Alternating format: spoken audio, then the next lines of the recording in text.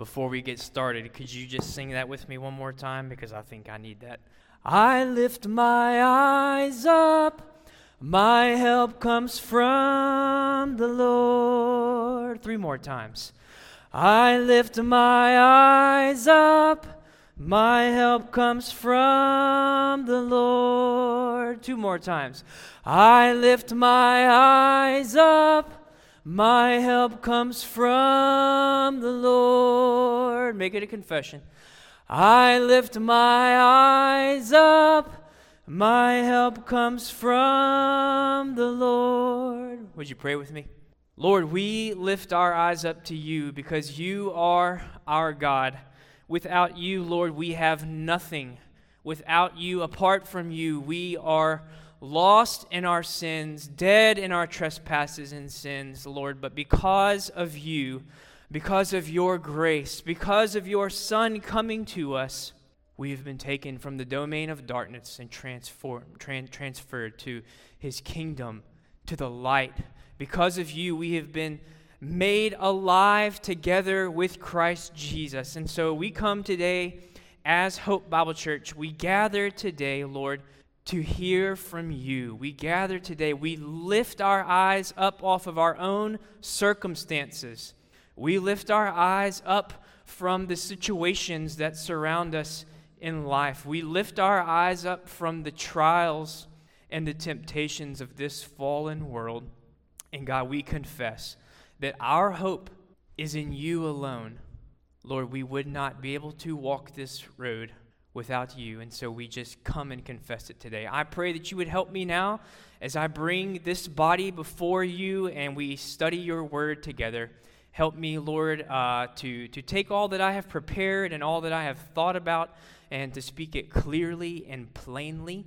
I do not pretend to come up here and have anything new to say, Lord, because it's all been said in your word, but I just want to take one more opportunity to gather with your people and to lay before them the perfections of your word and pray that by your Spirit and by your help, Lord, that we would be changed, that we would be made more like you, more like our Savior, and that you would be, Lord, that you would be sanctifying us through your word. Your word is truth. And so we confess our need today. I confess my need. And we also, Lord, give thanks that we can gather together and talk about you and discuss the riches of this glorious gospel that we are partakers of. We can gather together today and we can worship you in spirit and in truth because of what you've done for us. So thank you for this time. Bless it now. In Jesus' name I pray. Amen. Well, church, I'm delighted to be with you. This is my 4th whole sermon in my whole life. And so if you're expecting great riches and treasures, maybe I'll let you down. But if you're expecting to hear from a fellow brother in Christ who is convicted that the Word of God is matchless and who has a desire to know how to be able to teach it better and who is studying to have a more ability in that way, then maybe you'll be delighted to be here with us. So we're thankful to have you and thankful to have those that are visiting and thankful to have David and Harry back from the land of Israel. I was here a few days ahead of them. We were on 2 different trips, but many of you have said, hey, are you going to give us an update and give us a report? And I think the answer is still yes, but not yet, because quite frankly, I have hundreds of pictures and work to do yet to finish up my trip. But I am coming to you today with a text that is inspired by my trip to the land of Jordan and the land of Israel. And so I wanted to take you there today. When we were walking in Jerusalem, we were out early one morning, and I was pushing towards the front of the line because our illustrious tour guide, the Dr. Bookman, is he's not a young man, but he can walk the streets of Jerusalem as if he were walking the streets of Savannah. And if you've been to Jerusalem, you know that everywhere is up. It's like your grandparents' old story that they walked both ways up the hill in the snow. That's kind of Jerusalem. Like you rarely go down. You're always just going up. And so I was pushing to the front because I was eager to be near him and to hear what he had to say. And he has a lot to say. He has a lot to say. But we were out early one morning. It must have been Sunday or Monday. I don't remember for sure. And we were walking along, and I noticed there are these devout Jewish men. They're in their full attire, and they've got their fancy hats on. But something that I hadn't really seen before was these leather straps. Maybe we can put that first picture up. There's one. I don't know how well you can see because our projector's not quite good, but hey, with the red dot.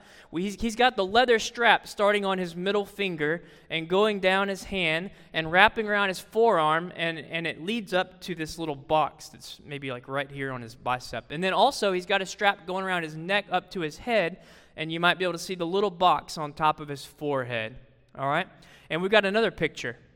This is one of the IDF, but obviously an Orthodox Jew. You can see better here, the picture on the bicep there, with the leather strap and the leather box. Thank you. And then again on the forehead. And quite honestly, I hadn't seen this before. If I have, I forgot about it. So I'm eager to ask, hey, what are those? Maybe you know. It's called a phylactery. A phylactery. And there's another word they use, maybe it's the Hebrew, tefillin. Tefillin.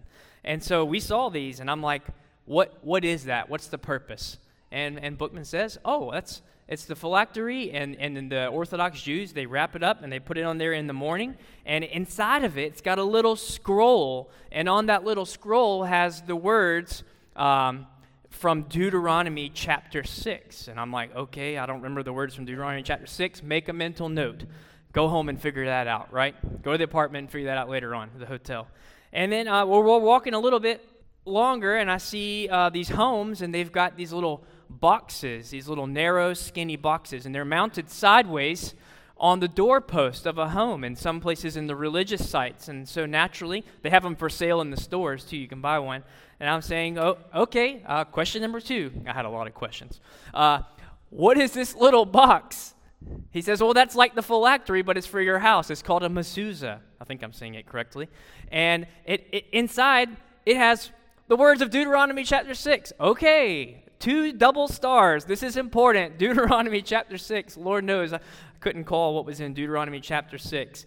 But that's what kind of spurred me on here, and I wanted to find out, well, what is it that's so important about Deuteronomy chapter 6? Well, we're going to go there in just a minute, but before we do, you can turn there. You remember where Deuteronomy is? My daughter Lydia helped me remember. Genesis, Exodus, Leviticus, Numbers, Deuteronomy. It's the 5th book of the Bible. Thank you for the pictures, Jason. It's the 5th book of the Bible. And just to give you a little background while you're turning there and thumbing your way to the 6th chapter, where are we at? What are we reading when we read Deuteronomy chapter 6? Well, here's where we are.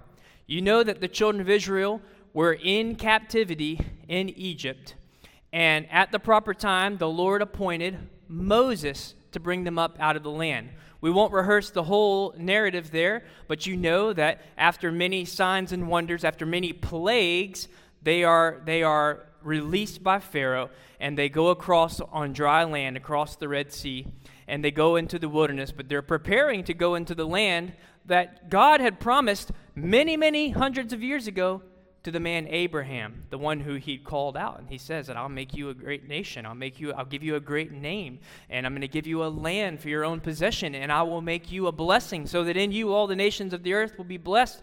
This is finally coming true. Moses is taking the children of Israel, who are myriads and myriads now, into the promised land. But you remember what happened, right? The children of Israel, they grumbled, they complained. Moses called them a stiff-necked people, and because of their constant rebellion and their constant desire to do as they pleased and to turn away from God, and quite frankly, not to even remember what the Lord God had done for them, the Lord said, this faithless generation, they're not going to see. You remember what happened? They were going to the land, and Moses sent 12 spies. 10 of them came back shaking in their boots. Only 2 were faithful, Joshua and Caleb. And Joshua and Caleb said, yeah. There are tall, fortified cities. Yeah. There are some big people in the land. But look, the land is fruitful. Look what we've brought back. It is a land flowing with milk and honey. And guess what? God will surely give the people into our hands. He will surely keep his word because he's a covenant-keeping God. He's brought us this far. But you know the people, they turned away from God still. And so he said, you will not inherit the land. What was it? Those 20 and over. And so where we are now in the narrative, in the book of Deuteronomy, we are in the 11th month of the 40th year of the wilderness wandering. So that faithless generation had to wander for 40 years in the wilderness instead of taking the promised land. And, conservative estimates say that they were doing multiple funerals per day, every day, for the 40 years as that faithless generation was passing away. And then you remember what else happened. Moses himself, instead of speaking to the rock to bring water forth, he went and he hit the rock. Moses himself, because of his act of disobedience, was not permitted to go into the land. So we're in the 11th month of the 40th year, which means that Moses is getting ready to die. Now the Lord was gracious to him, and he took him up to pull the mic back a little bit, too loud. I'll let Matt fix me. He was gracious to Moses in that he allowed him to go up onto a high mountain, Mount Nebo at Pisgah.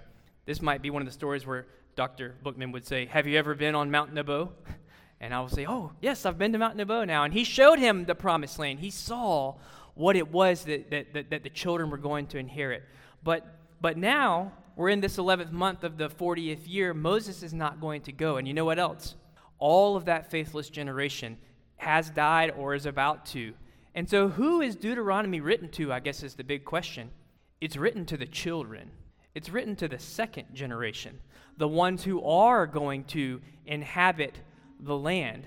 And what is he trying to do? He's reminding them about all that the Lord has done. He's reminding them about all that the Lord has called them to. He's reminding them about the law. And right before chapter 6 and chapter 5, he's telling them, hey, here are the 10 commandments which I've given to you, and this will be the way that you will rightly relate to God and to man. This is the way that you will receive the blessings of the covenant as you enter into the land that I am taking you, that the Lord your God is giving to you. And so that's where we find ourselves today in Deuteronomy chapter 6. Now, let me just read the passage for you. So if you're there, we're going to go to verses 4 through 9. Deuteronomy chapter 6, verses 4 through 9. And hear the word of the Lord. Hear, O Israel, the Lord our God, the Lord is one. You shall love the Lord your God with all your heart and with all your soul and with all your might. And these words that I command you today shall be on your heart. You shall teach them diligently to your children, and shall talk of them when you sit in your house, and when you walk by the way, and when you lie down, and when you rise. You shall bind them as a sign on your hand, and they shall be as frontlets between your eyes. You shall write them on the doorpost of your house and on your gates. This little passage of Scripture, at least in part, is what is rolled up and written and stored in that phylactery and in that mezuzah. And the Hebrew people now, the Jewish people now, call it the Shema.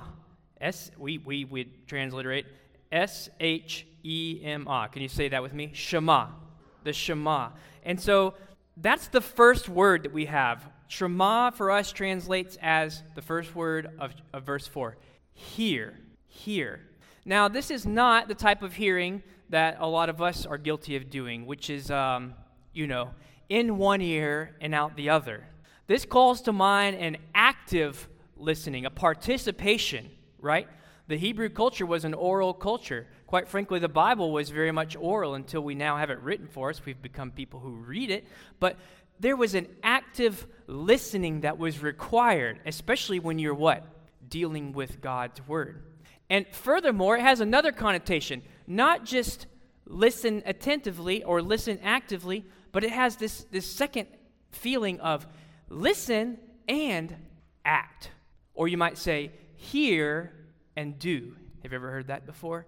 Hear and do. The things that you are hearing call for a response. They call for action. And so as the Jewish people would recite this, they would cover their eyes and they would say it from memory, and they would say, Shema, O Israel. Hear and do, O Israel, what the Lord has commanded you. The second thing to point out here is that if you notice in the first verse, it says, the Lord our God, the Lord is one. Notice that you have the capital L and then the smaller caps, O-R-D. That version of the Lord there is the covenant. It's the personal name of God. We know it as Yahweh. So you might say, Shema, O Israel, Yahweh our God, Yahweh is one. And so there's a newer translation, the LSB, Legacy Standard Bible, which is now using that word. Instead of saying the Lord, they're saying Yahweh. I kind of like it because that is who we worship. We are worshipers of Yahweh God. And so I've got for you this morning 5 points from this passage, 5 points, and all of them are going to use that name Yahweh. If you haven't spelled it lately, Yahweh. Did I say that right? Yahweh. So here's point number 1. I'll give you the points and then we'll walk through it rather quickly. Point 1 is acknowledge the exclusivity of Yahweh. And this comes from verse 4. Again, acknowledge the exclusivity of Yahweh. Notice that it says here, Hear, O Israel, the Lord our God, the Lord is one. Now that word one could be taken in 2 ways, and I think both ways make good sense, so we'll talk about both of them. The first one could mean he is one, as in God, the one true God, Yahweh, is monotheistic. The pagan religions of the world, the Canaanites in the land of Canaan where they're going, they are known for worshiping many gods. They're false gods. They're idols, right? But they worship the sun, they worship the moon, they worship the stars. The Egyptians worship the Nile River, right? We can find anything that we want to worship. They build up idols. They have the Baals and they have the Ashtaroth. And God is saying, you're going into this land, Israelites, and you cannot worship these other gods. He just finished telling them, you shall have no other gods before me. So there is a claim to monotheism. I am the one true God, which we affirm and we believe. There's another way you could interpret that word is not just one, but it's also alone. So you might read it something like this. Hear, O Israel, the Lord is our God, the Lord alone. And that's not just saying, hey, I'm the one true God. He's saying, I'm the only God. I am the only one who's deserving of your worship. So you just kind of take those two and you meld them together, and that's exactly what's happening because you know the children of Israel are a separated nation. They are called out to be holy to the Lord your God. And when you go into the land, you're going to destroy the Canaanites. You're going to tear down their altars and high places. You are going to utterly ruin their Baals and their false gods. You shall have no other God before me. So that's point number 1. We must acknowledge the exclusivity of Yahweh. Point number 2 comes from verses 5 and 6. This is point 2. Be wholly devoted to Yahweh. That's WH. Be wholly devoted to Yahweh. Let's read verses 5 and 6 again. It says, You shall love the Lord your God with all your heart and with all your soul and with all your might. And these words that I command you today shall be on your heart. Now, you see there's a 3-part division there. Heart, soul, and might. In the Semitic mind, it seems that maybe there's something to that, where the heart is like the seat of the emotions and the affections. The soul is maybe like the personhood, right? When Adam was in the garden, he was formed from the dust of the ground, and then God breathed into him nephesh, the life, the soul. And maybe the might, that could be your strength, your physical body. It could just be your will and your desire to do. I don't think that Moses is trying to get into the modern controversies of, a dichotomy versus a trichotomy. How many parts are we made up of? We could certainly discuss that. I would love to talk about that with you. But I think that what we see is this threefold repetition where he says, all your heart, and again, all your soul, and again, all your might. So I think it's best and it's simplest to just say, God is saying, you must be wholly devoted to me. You must love me in the most total way that you can. You must be giving of me your entire self, because I am the creator of everyone and everything. I am the owner of you. You are effectively, you're no longer enslaved to Pharaoh. We are no longer enslaved to our sin. We are joyfully, willfully enslaved to the Lord as our God, and we worship him alone. So that's point number 2. I think Jesus makes this point too. If you want to just hold Deuteronomy 6 and flip to the New Testament, you can go to the book of Mark, second book of the New Testament, and go to chapter 12. Hope I'm in the right spot. I am. So in Mark chapter 12, now Jesus has already come into the city. He's already been, welcomed as king in the triumphal entry. And now here, he's just gotten finished schooling the Sadducees, who evidently didn't believe in the resurrection. And one of the scribes, one of the Pharisees, comes up to him, and he says, which commandment, this is 12:28, which commandment is the most important of all? So he brings this question before Jesus. And Jesus answered him, the most important is this: Hear, O Israel, the Lord our God, the Lord is one, and you shall love the Lord your God with all your heart, and with all your soul, and with all your mind, and with all your strength. So the Lord Jesus is here directly quoting from Deuteronomy chapter 6, and he's saying this is the greatest commandment. Notice that he has a fourfold division there. I don't think he's trying to change anything. I think it's just calling to mind then again that totality. Be wholly devoted to Yahweh, who is the one true God. Notice what Jesus says. The second is this: you shall love your neighbor as yourself. And there's no commandment greater than these. So I think that's interesting. He'll also say in the parable of the Good Samaritan, who is my neighbor? That someone comes and says, who is my neighbor? And he says, it's the one who's near you that needs help, right? Someone jokingly said before, who is my closest neighbor? And I think it's the person next to you in your bed, your wife and your children. And even as I consider this, I really think that this is important.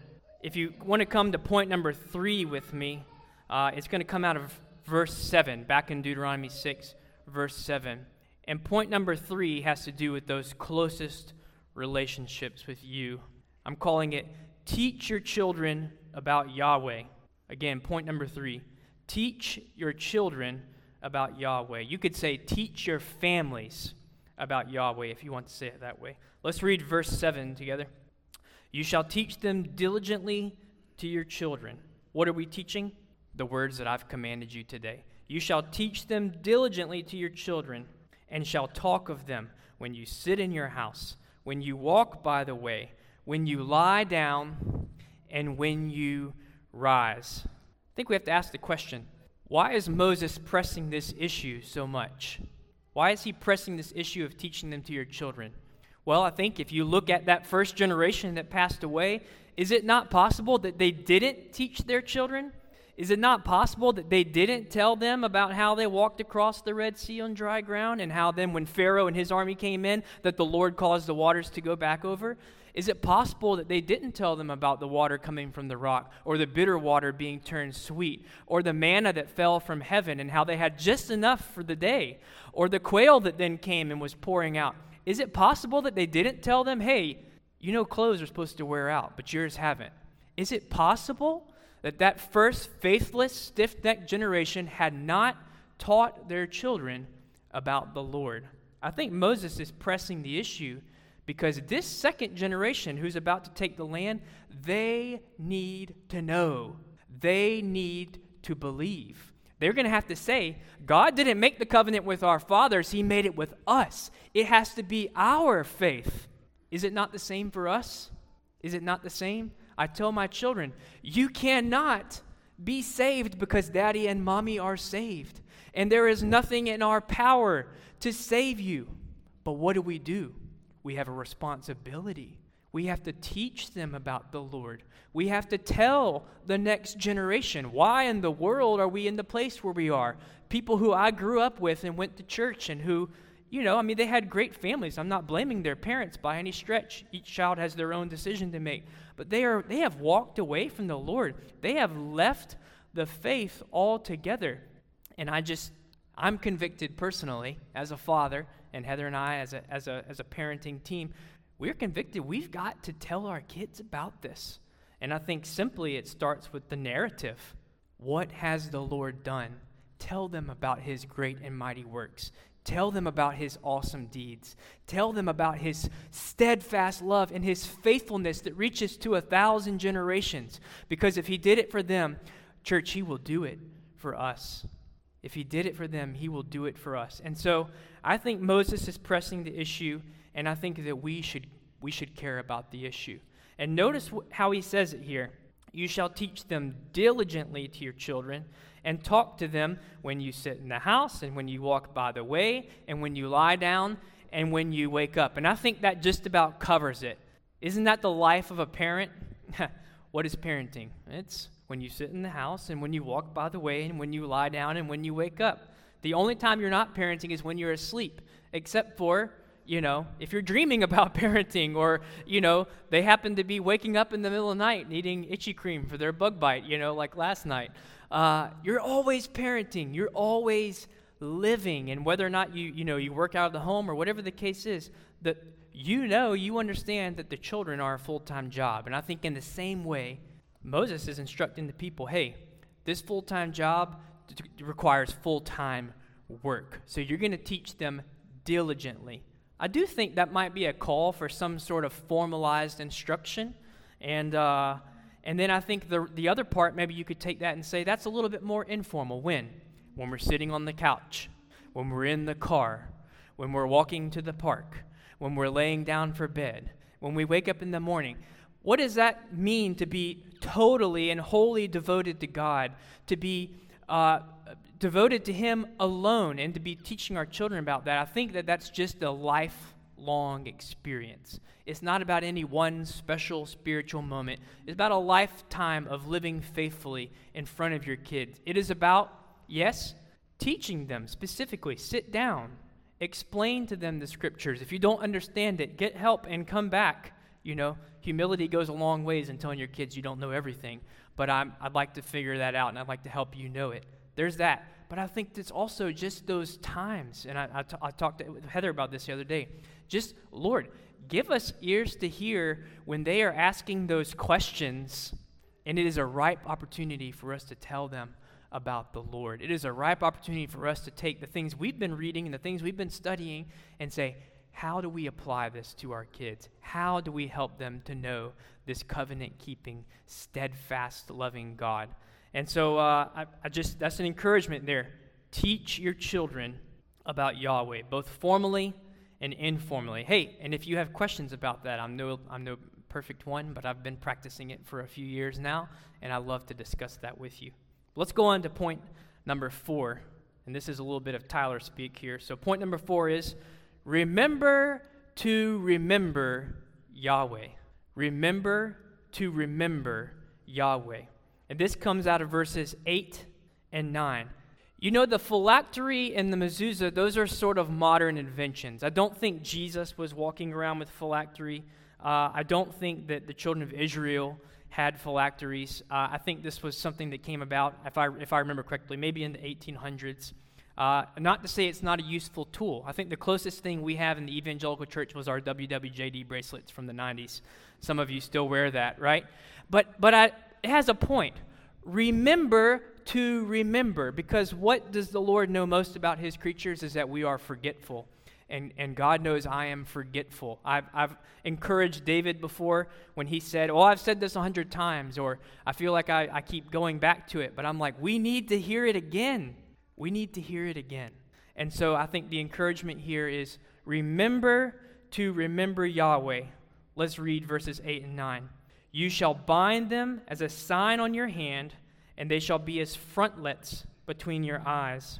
You shall write them on the doorposts of your house and on your gates. So if that's a WWJD bracelet for you, then more power to you. Bind it on your hands. I wouldn't recommend writing on your head, but if you want to put sticky notes on the mirror in your bathroom or on your car, those types of things. Or like me, I just put sticky notes on my desk. And to me, it is just remember to remember the Lord, because how often have I woken up and not remembered the Lord? How often have I been sitting at work and the frustrations of the day have made the best of me, and I have not remembered the Lord? How often have I laid down in bed at night and I've prayed for my kids, but I've not truly remembered the Lord? And so I think the call here is to remember Yahweh. And how do we remember? That's up to you. How do you remember? I don't know, but I think it needs to be centered on the Word of God and on prayer, because those are the two ways that He's given us to know Him. We need to be soaking up and being saturated in His Word, and we need to pray His Word. And the simplest way that I've learned to do that is to read the Word and then pray it back, and then write it down. If I've talked to a brother or sister or somebody throughout the week and I need to remember, I put it in my phone and I make reminders and beepers and all sorts of things, because I am forgetful. But I want to be a person who more and more is remembering to remember Yahweh. Remember the Lord your God. And that brings us up to the last point in here, which I think can be taken in totality. If you take the Shema, hear, O Israel, the Lord your God, the Lord is one, and take all of this. What are we trying to accomplish here? What are we trying to for Moses, the children of Israel were entering into the promised land. Again, they were being instructed on how will you receive the blessings of the covenant in this land, because obedience means blessing, disobedience means cursing. For us, what are we trying to accomplish here? And I think on this side of the cross, as ones who are beneficiaries of the new covenant that's made through the blood of Jesus Christ that we celebrate when we take the Lord's Supper, I think this is simply it. We are seeking to live lives which are pleasing to Yahweh. And that's point number 5 if you're taking notes. Live lives pleasing to Yahweh. I want to take you back to the New Testament one more time, if you can find Galatians, Ephesians, Colossians chapter 1, verses 9 through 14. And Paul is writing to the church at Colossae, and he is overjoyed with their response to the gospel and with the way that they have been living. He's giving thanksgiving to God.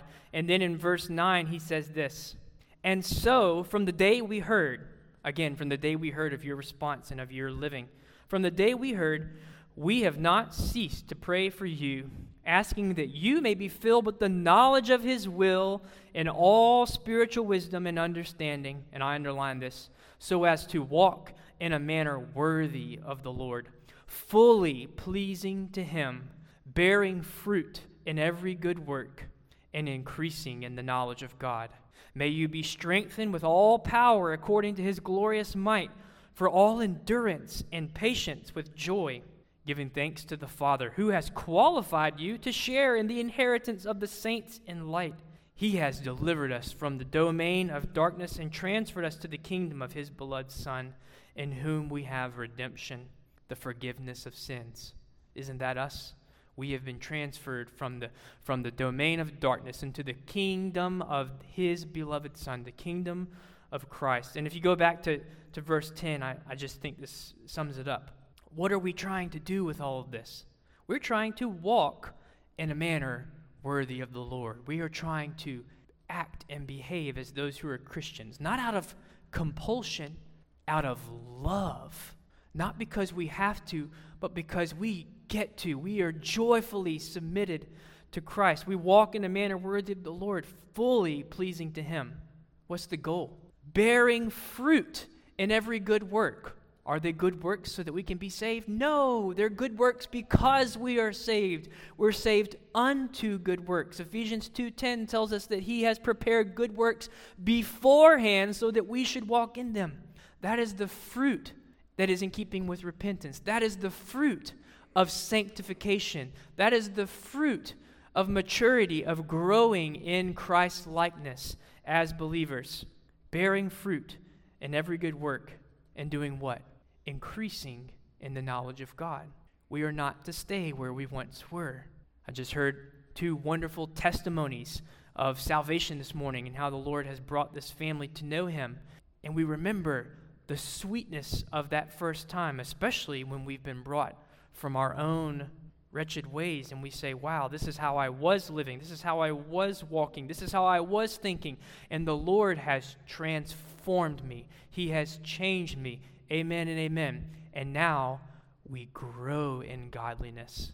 And that's what I think we're doing here. We are living lives that are pleasing to Yahweh. And I think that's what the Shema, this prayer, this scripture from Deuteronomy 6 is getting at for us.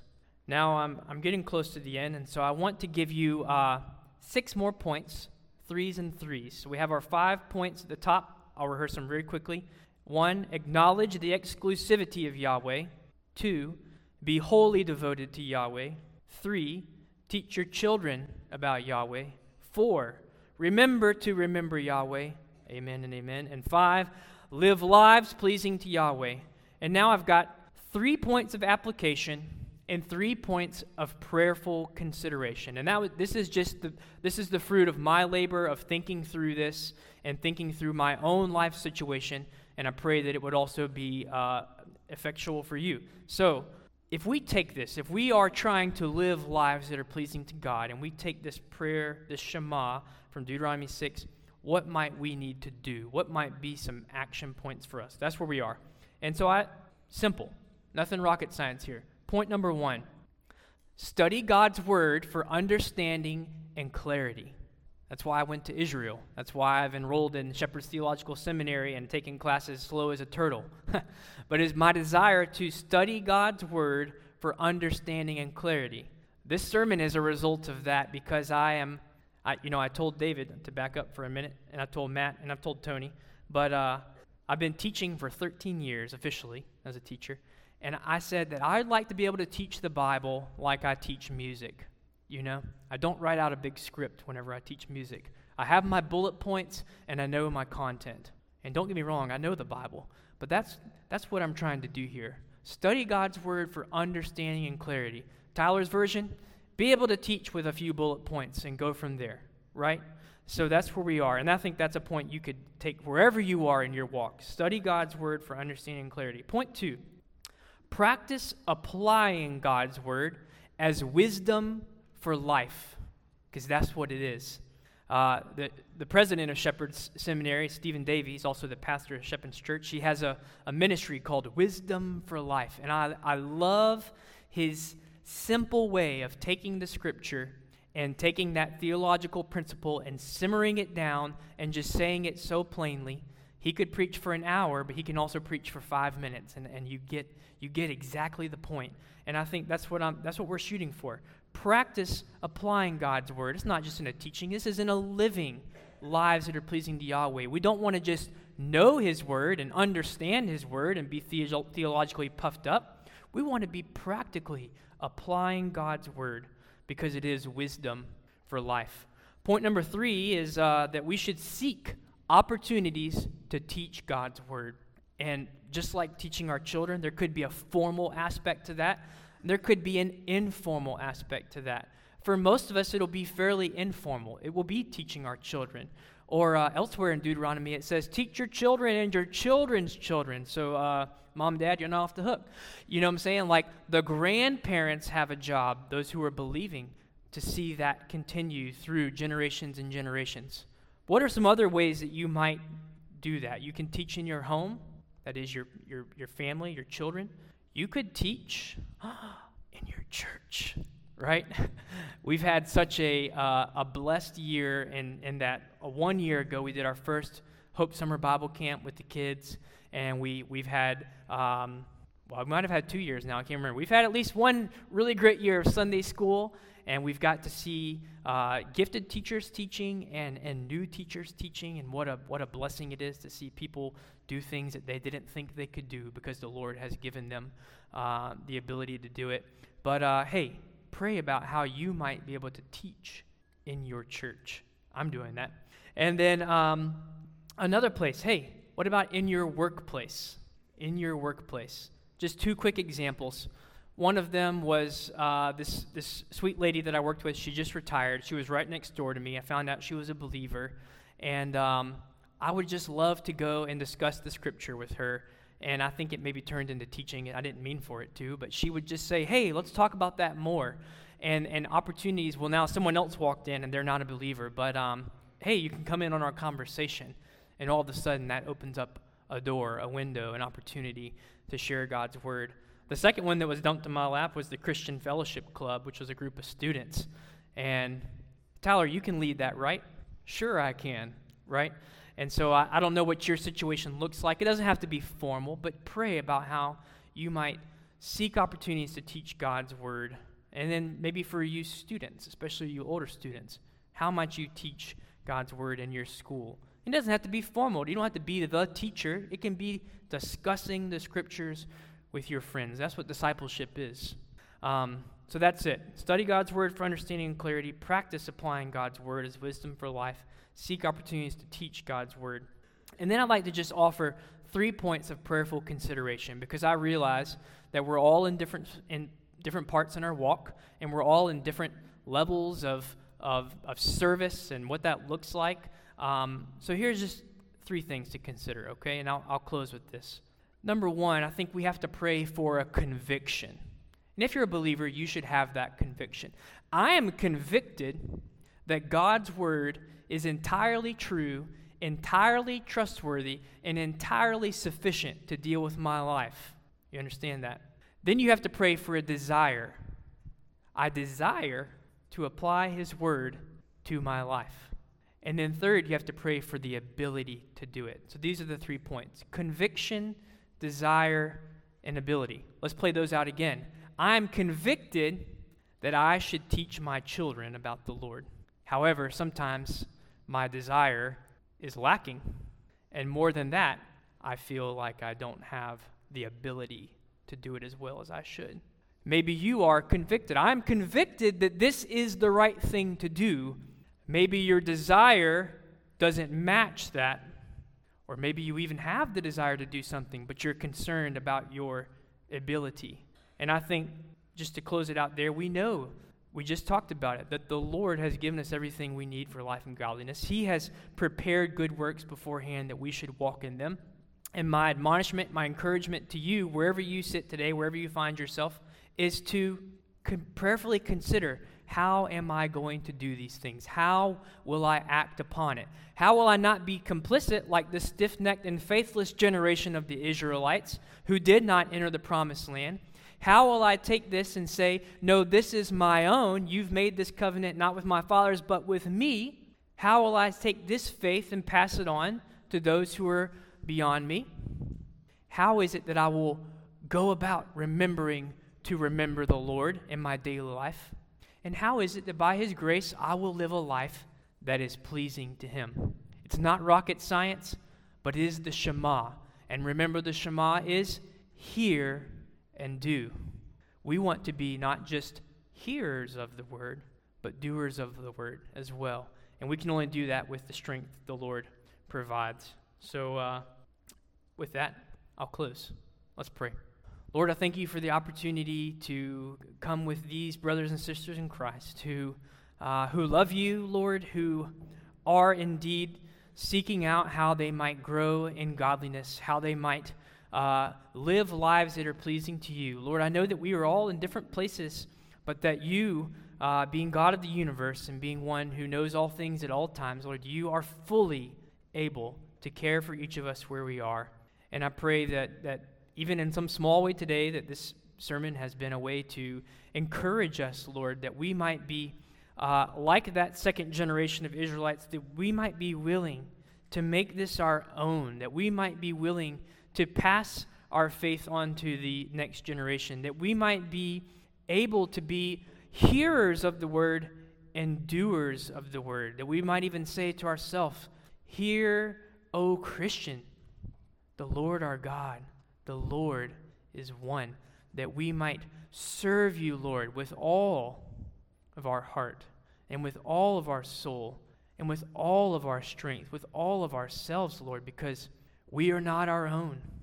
We belong to you. We have died to ourselves, and we are alive in Christ. We are alive to you. And though we will walk different paths and you will bring us into different places, Lord, we can live lives that are devoted to you, holy. We can live lives that are reflecting of your glory. We can teach others about you, Lord, whether that be in formal instruction or informally. We can labor to tell the next generation about you, Lord. We can know your word and understand your word. We can seek to apply your word to our own lives, but it will not be in our own strength or in our own wisdom that we will do it. It will be in your strength that you provide. It will be because we have the Spirit of the living God inside of us. So I pray for your help. I pray for that you would be with each of my brothers and sisters, that you would be with Hope Bible Church, and that increasingly we would be a body who is devoted to living lives that are pleasing to you, and that even as the world looks, that they would see that we are a people who hear the word and a people who do the word. Now we thank you for the time. We pray you would help us as we turn to the Lord's Supper to remember Jesus Christ, who was given for us. And we pray these things now in his name. Amen. I just want to pick up on Lord Jesus, come, even so come, Lord Jesus, come, even so come, Lord Jesus, come.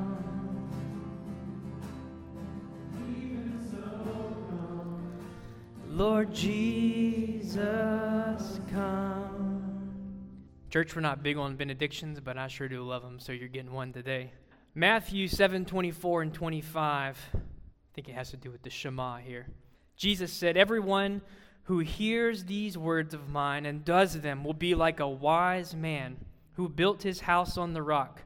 And the rain fell, and the floods came, and the winds blew and beat on that house, but it did not fall because it had been founded on the rock." So may we be a people, Hope, who hear and do according to the words of the Lord, and be people who are building our lives upon that rock. We love you, church. Have a great week.